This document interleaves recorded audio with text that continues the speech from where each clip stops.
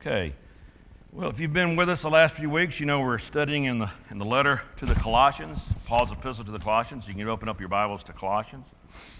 And we talked a lot about how Paul learned of their love and their steadfast faith through most likely Epaphras, who had probably helped establish that congregation.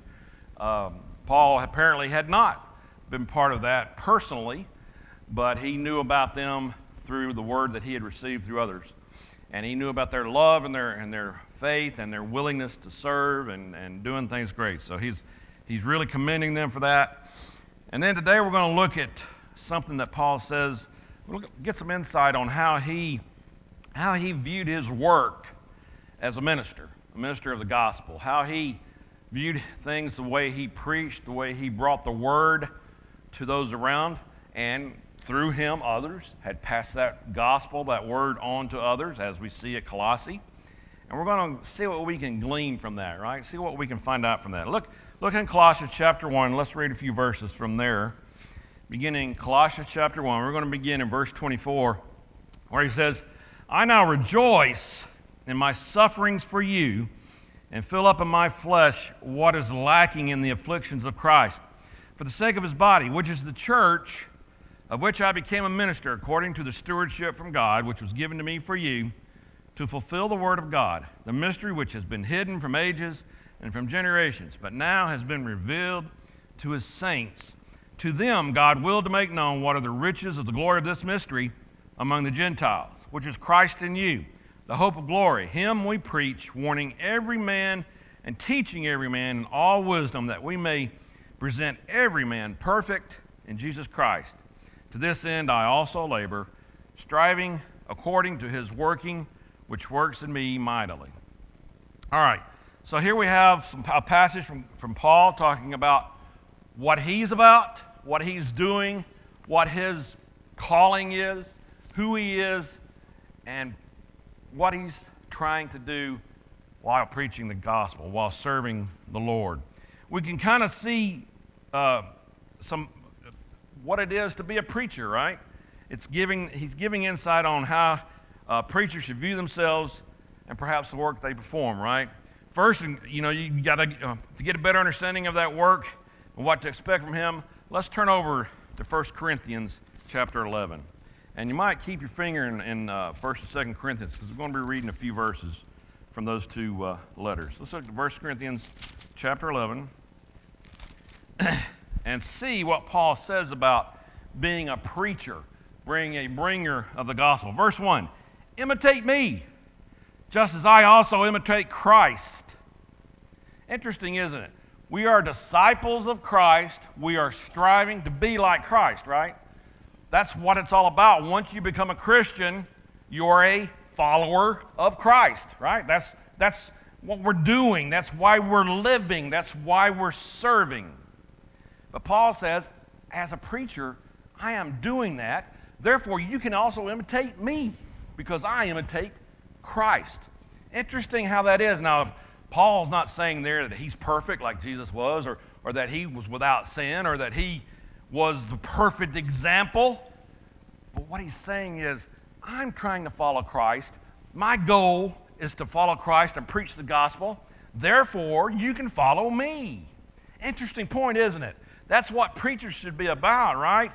But shouldn't we all, as Christians, be able to say that?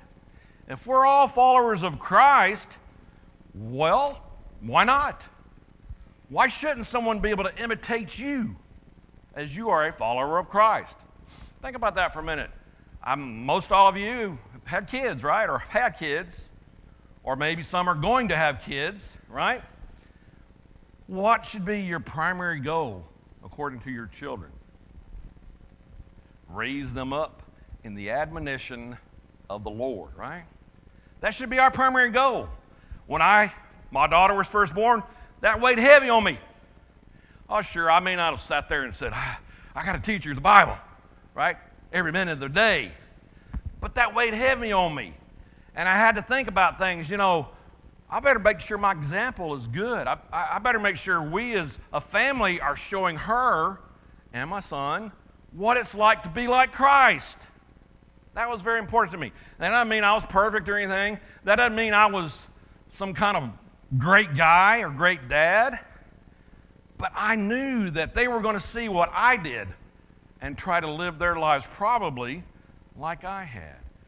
So it's interesting that we are to be imitators of Christ, and by doing that, we have people who are going to see us and imitate our lives. It's pretty daunting thought, isn't it? Because we know our shortcomings, don't we? We know our failings. We know when we're out there where nobody can see us, what's going on in our lives, right? That character that we have, right? That thing that we do when nobody's watching. We got to be careful about that, right? We know we have some who are watching us, and if we're going to be like Paul, we want them to be able to imitate us because we are trying to imitate Christ. Doesn't mean we're perfect. Doesn't mean we're without sin. Doesn't mean we don't make mistakes. But we are followers of Christ. So preachers, Christians alike, we're trying to follow Christ and do like him. Well, Paul also mentions something that he took great joy in. And this is kind of the paradox, isn't it? This is the thing that the world doesn't understand. He can take great joy in the fact that he suffered. He suffered for the brethren. He suffered for the gospel. Verse 24 there, that's what he says. I now rejoice in my sufferings for you and fill up in my flesh what is lacking in the afflictions of Christ for the sake of his body, which is the church. Can you say that? Can you rejoice in your sufferings for the church? Do you suffer for the church, the body? Interesting concept, isn't it? That's something that we don't probably have to worry about too much now. Maybe in the future it's going to get worse. But Paul was dealing that 24/7. The world hated him so greatly that he had to deal with it all the time. Yet he was able to rejoice. Interesting. How can he say that? How can he do that? Turn over to 2 Corinthians. Let's read a few verses from there. And as I mentioned, keep your marker in 1 and 2 Corinthians. We're going to be reading a lot over there. 2 Corinthians chapter 11. And let's read what Paul had to say here to the church at Corinth. Beginning in verse 22. He says, are they Hebrews? So am I. Are they Israelites? So am I. Are they the seed of Abraham? So am I. Are they ministers of Christ? I speak as a fool. I am more, in labors more abundant, in stripes above measure, in prisons more frequently, in deaths often. From the Jews 5 times I received 40 stripes minus 1. 3 times I was beaten with rods. Once I was stoned. 3 times I was shipwrecked. A night and a day I have been in the deep, in journeys often, in perils of waters, in perils of robbers, in perils of my own countrymen, in perils of the Gentiles, in perils in the city, in perils in the wilderness, in perils in the sea, in perils among false brethren, in weariness and toil and sleeplessness often, in hunger and thirst, in fastings often, in cold and nakedness. Besides the other things, what comes upon me daily, my deep concern for all the churches. Who is weak, and I am not weak? Who is made to stumble, and I do not burn with indignation? Paul's describing what he's been through. It's unbelievable to read that. Really, I mean, it really is. Can you imagine? I can't.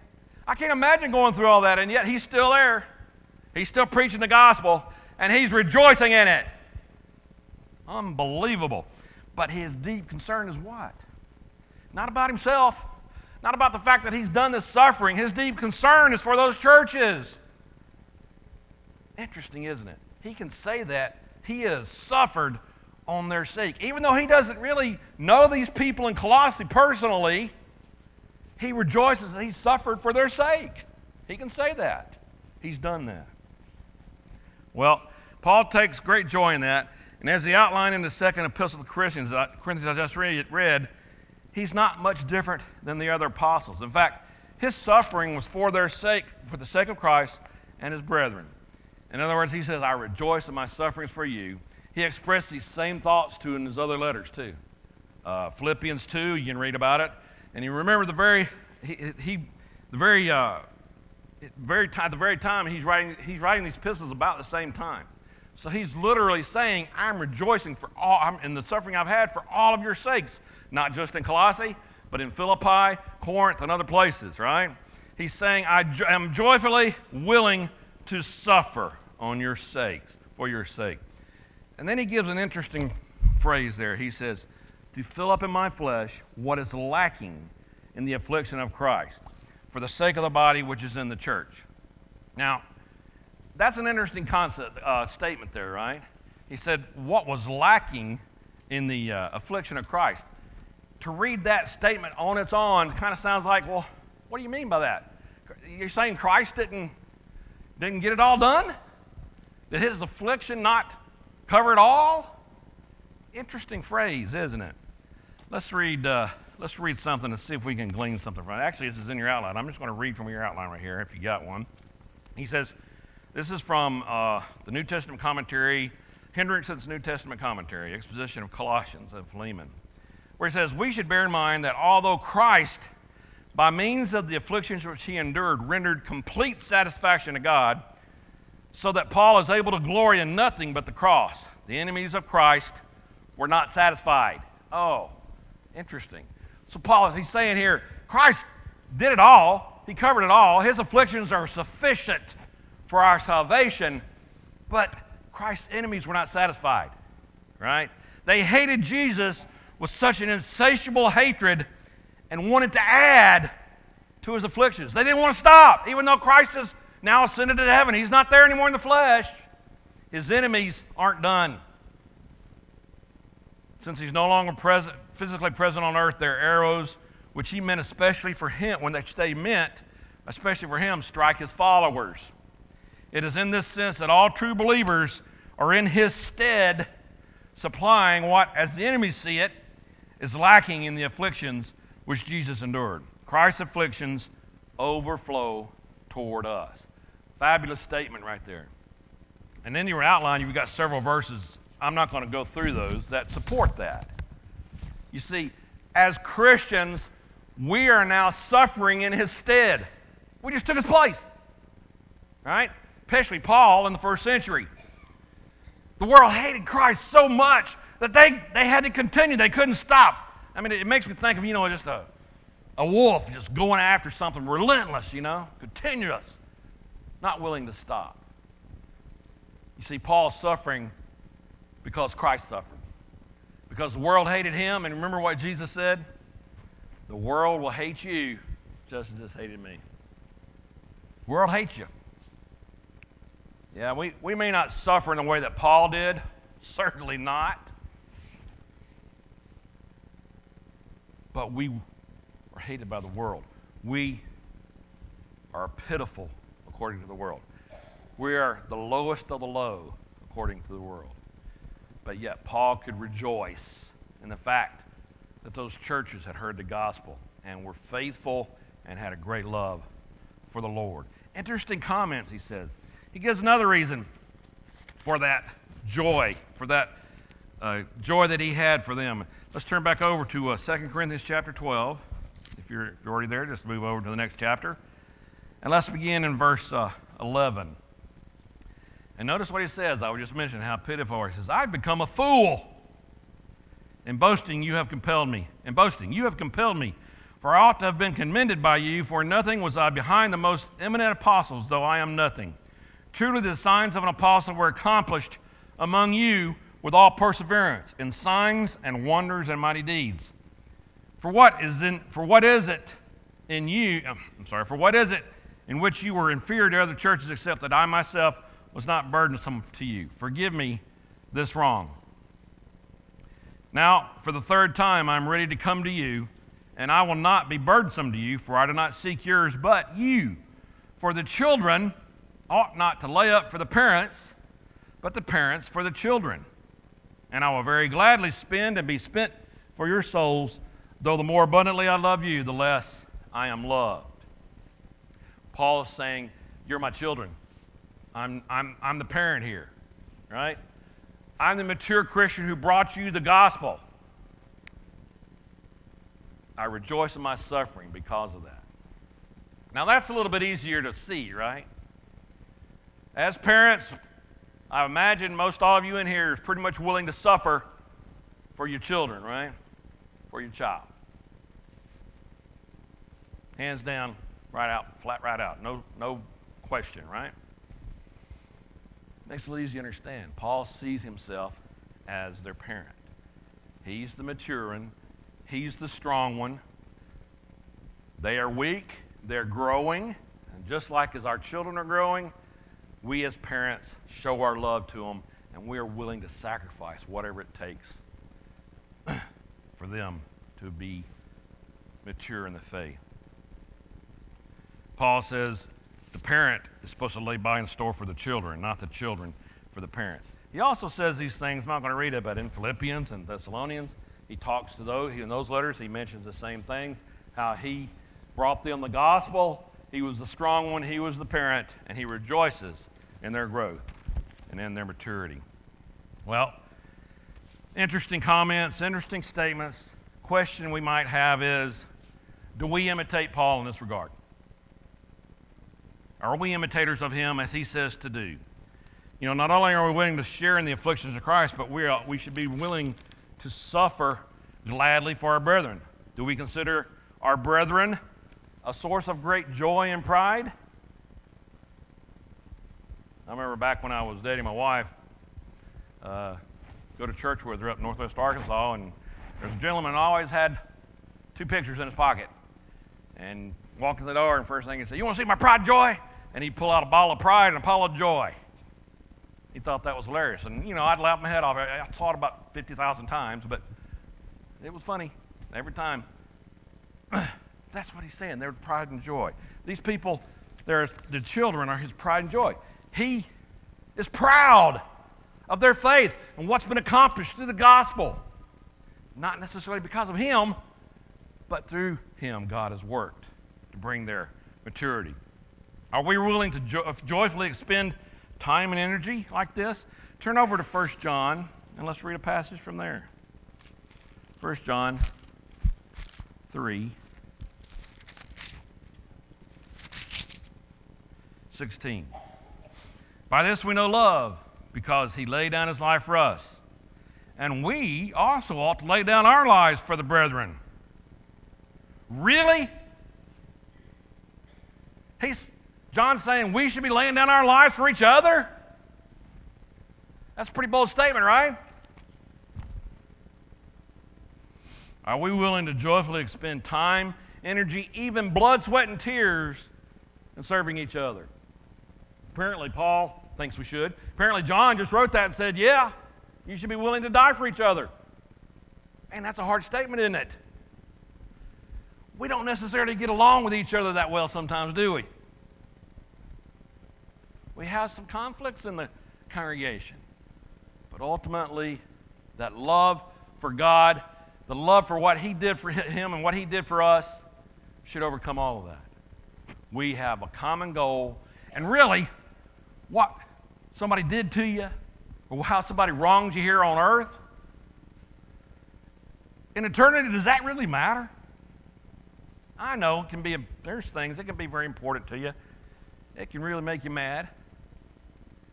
But we should be willing to die for each other. That stuff shouldn't be that important. If you know your goal, if you know your ultimate reward is coming, what difference does it make? Sure, you need to work out your conflicts. You need to deal with each other in a mature way. But love should overcome.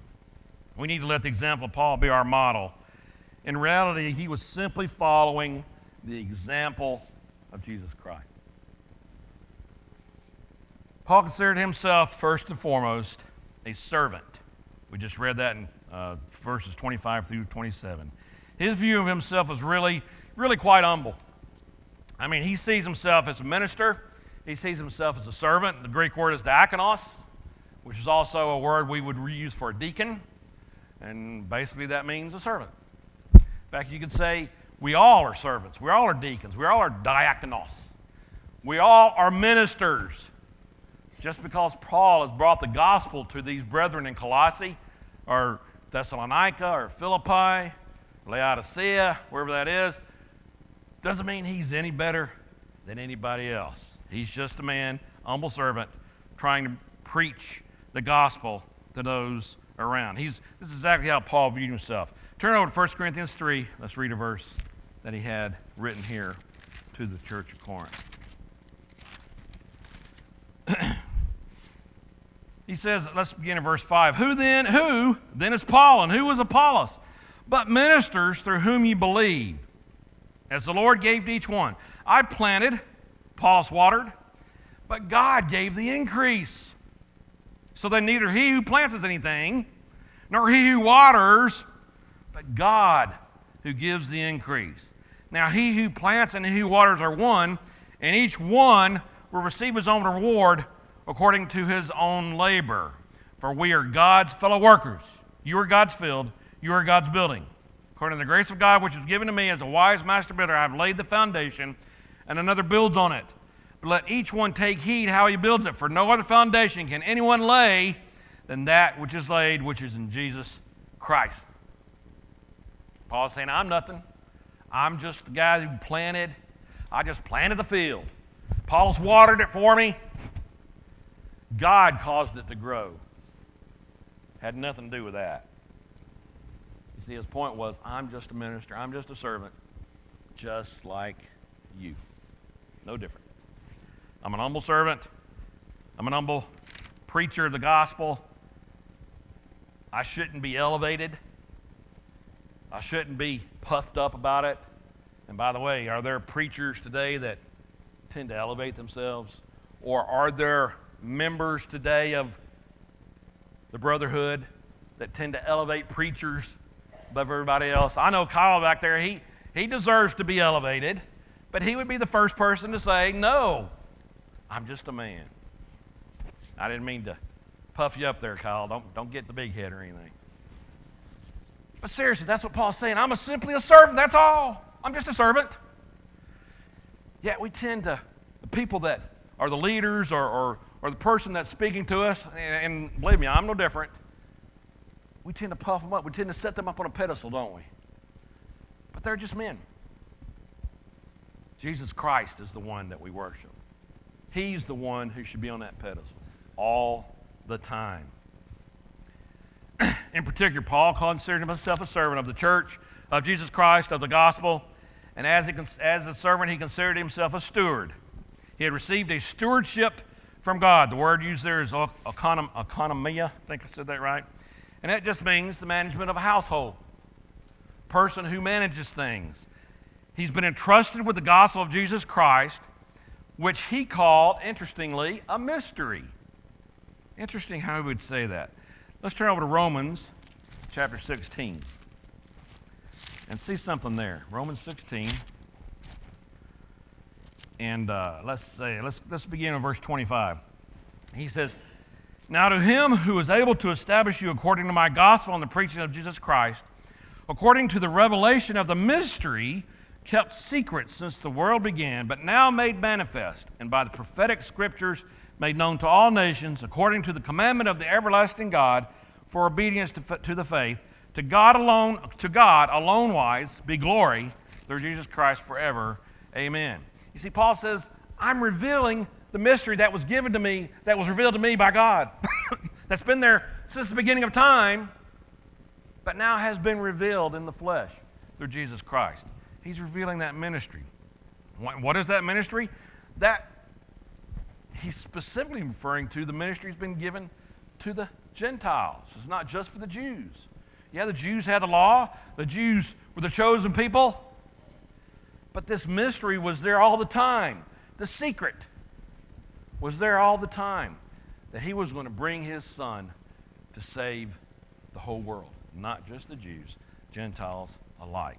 Interesting, Paul considers this his duty as a steward to faithfully share that gospel to all nations. Interesting concept, right? How about us? Do we consider ourselves servants? Do we? Do we serve one another? Do we consider ourselves stewards of the gospel that we have been given, that we've been given the stewardship of, the gospel of Jesus Christ? to be faithful with, to manage properly, to teach and preach to others. Do you consider yourself that way? A steward of the gospel?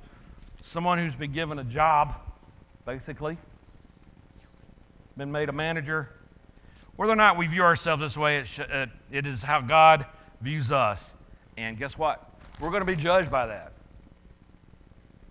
We're cleansed by the blood of Christ, of course. That's how we're saved. But plenty of scriptures that talk about, show me you love me, you obey all my commandments. And in the end, you're either going to hear, well done, good and faithful servant, or I never knew you. One or the other. That's the way it's going to be. Paul had primarily one goal in life here, that he mentions these last two verses, to present every man perfect in Christ. See, he was not just out to preach, not just out to make converts. The point he's making is he wanted to make mature disciples. As a parent, don't you want your children to mature? Some of you in here probably are dealing with a very immature 30-year-old. I don't know. That happens. That's not fun, is it? I know some people that have had to deal with some of that. You want your children to mature, to grow, right? Physically and mentally. Take some responsibility for themselves. When they leave the home and they leave the nest, go out in the world and be able to be a successful human being. Take care of themselves, right? That's what you want. I know moms, kind of hard to let go sometimes. I know that. Dads too. But that's the point. He is trying to present mature Christians, not just weak ones. Yeah, he wants them to be converted. He's preaching the gospel, but part of that is to continue to walk and grow. As we said before, you're not growing. What are you doing? You're dying, right? He preached Jesus Christ. He proclaimed the good news. His whole life is teaching his death and resurrection. Only by presenting Christ to the man can a preacher hope to present the man to Christ as complete and mature. Go back over to 2 Corinthians. Let's read something from chapter 3. 2 Corinthians chapter 3. Let's begin in verse 12. Now, if anyone builds on this foundation, which with gold, I'm in 1 Corinthians. Let me get over to 2. I knew that wasn't right. 2 Corinthians 3. Verse 12, therefore, since we have such hope, we use great boldness of speech. Unlike Moses, who put a veil over his face so that the children of Israel could not look steadily at the end of what was passing away. But their minds were blinded. For until this day, the same veil remains unlifted in the reading of the Old Testament because the veil is taken away in Christ. But even to this day, when Moses is read, a veil lies on their heart. Nevertheless, when one turns to the Lord, the veil is taken away. Now the Lord is the Spirit, and where the Spirit of the Lord is, there is liberty. But we all, with unveiled face, beholding as in a mirror the glory of the Lord, are being transformed into the same image from glory to glory, just as by the Spirit of the Lord. You see, being a Christian doesn't mean once we're converted, we're done. We are constantly being transformed. How's that done? Well, through study, reading the Word, understanding it, taking it in, through prayer. You better be in prayer because you're not going to understand everything in here without some prayer. Right? Being together with each other in fellowship. When we're together here, you need to be here. Have that encouragement, have that edification, have that love for each other, that common goal, that common mind, right? And serving in that kingdom, serving others, having that love for each other, that willingness to die for each other if that is called upon. Wow, powerful statements, right? He wanted to present mature Christians to Jesus Christ. How did he do that? Well, by preaching and teaching, his teaching of the gospel, he had to sometimes warn them. There had to be some warnings given, some negative preaching. We need it. We need to know what we shouldn't be doing, right? Sometimes we need to be rebuked. We need to have our toes stepped on every once in a while, don't we? We may not like it, but sometimes we need it. Negative preaching serves a great purpose, right? You can kind of might, as he mentions in the outline, you might say it's like the restraining rails on the highway, right? Driving down the highway on that cliff, it's nice to have that rail over there. It kind of makes you feel. Back years ago, Jelani and I went to Colorado, drove up Pikes Peak. You ever done that? I was in a little car. Once you get up there above the tree line, that path kind of gets kind of windy. And guess what? They don't have rails up there. We did that. Driving along, of course, you're kind of going on. It feels like you're going straight up, and then all of a sudden you got a 180-degree turn. And I'm taking it pretty slow. My hands are kind of getting a little sweaty, and Jolene's over here. Look at that view out there. And I'm going, what view? I got to make sure I stay on this road. It's kind of scary. There's nothing stopping me from going off the end of that mountain. Yeah, we need some restraining rails, don't we? We need some boundaries. Remember how they talk about how children will test you? They're trying to see how far they can go, don't they? Even if they have to dip their toe in the fire, they might do it. I didn't do that. I wasn't that stupid. But they'll do it. Some will. You had to be negative. But then you have to balance that out with some positive energy, don't you? You have to balance that out with some positive preaching, or else we're just going to be feeling like we're in the dump all the time. Yeah, we should be positive. We have a common goal, eternity with the creator of the universe. Man, you should be positive about that. You should be joyous. Without question, that should be our nature. That should be the way we feel about things. Yeah, we need to know what we can't do. We need to be rebuked when we make mistakes, and we're going to make mistakes. But we need that positive preaching. Not only that, we need some private instruction every once in a while, don't we? I mean, we can come here, we get the public instruction. You know, every Sunday, Kyle's got a great lesson. We all hear it.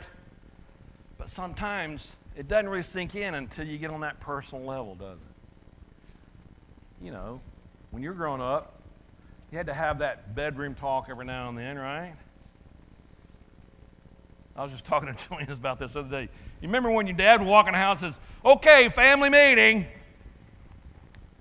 and you just dreaded it when you were a kid because you knew somebody was in big trouble, right? Yeah, I had a few of those.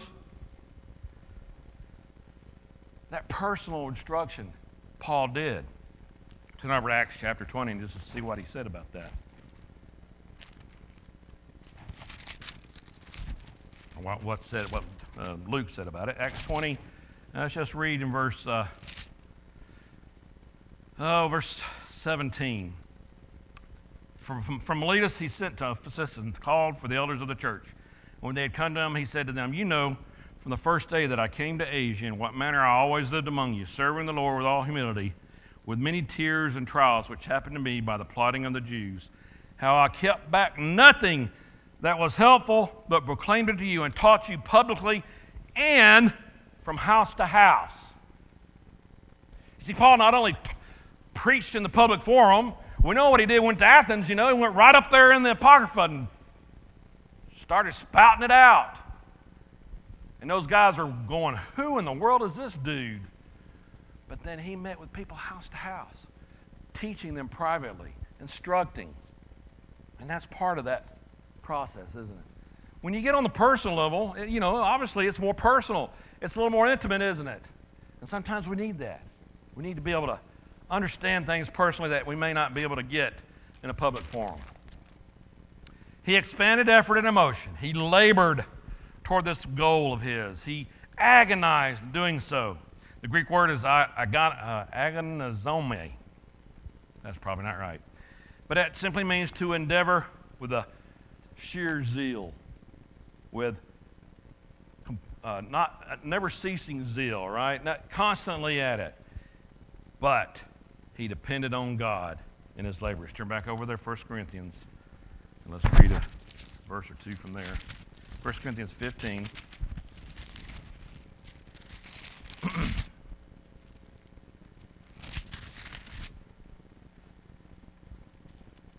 And he says, verse 9, "For I am the least of the apostles, who am not worthy to be called an apostle, because I persecuted the church of God. But by the grace of God I am what I am, and his grace toward me was not in vain. But I labored more abundantly than they all, yet not I, but the grace of God which was with me.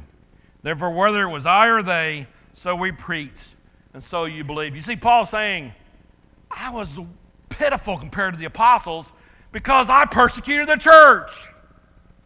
He feels a guilt there that the other apostles did not. Now, that doesn't mean he's any less or any better or anything like that. But he goes on to say, because of that, I have this great zeal to preach the gospel, just like the other apostles did, for your behalf, that you might receive that gospel. He depended on God in his labors, and he always asked God for help in accomplishing his goal. Well, question we need to ask, are we imitators of Paul? I just read it in 1 Corinthians 11, right? He said, imitate me as I'm an imitator of Christ. So ultimately, are we imitators of Christ?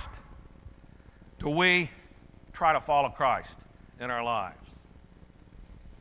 Paul said he was doing it. Are we concerned about whether or not our brethren and others are being presented perfect in Christ? And I'm not necessarily talking about taking care of people when they're sick or taking care of people when we need food or something like that, but making sure that our brethren are on the path, right? That's part of it.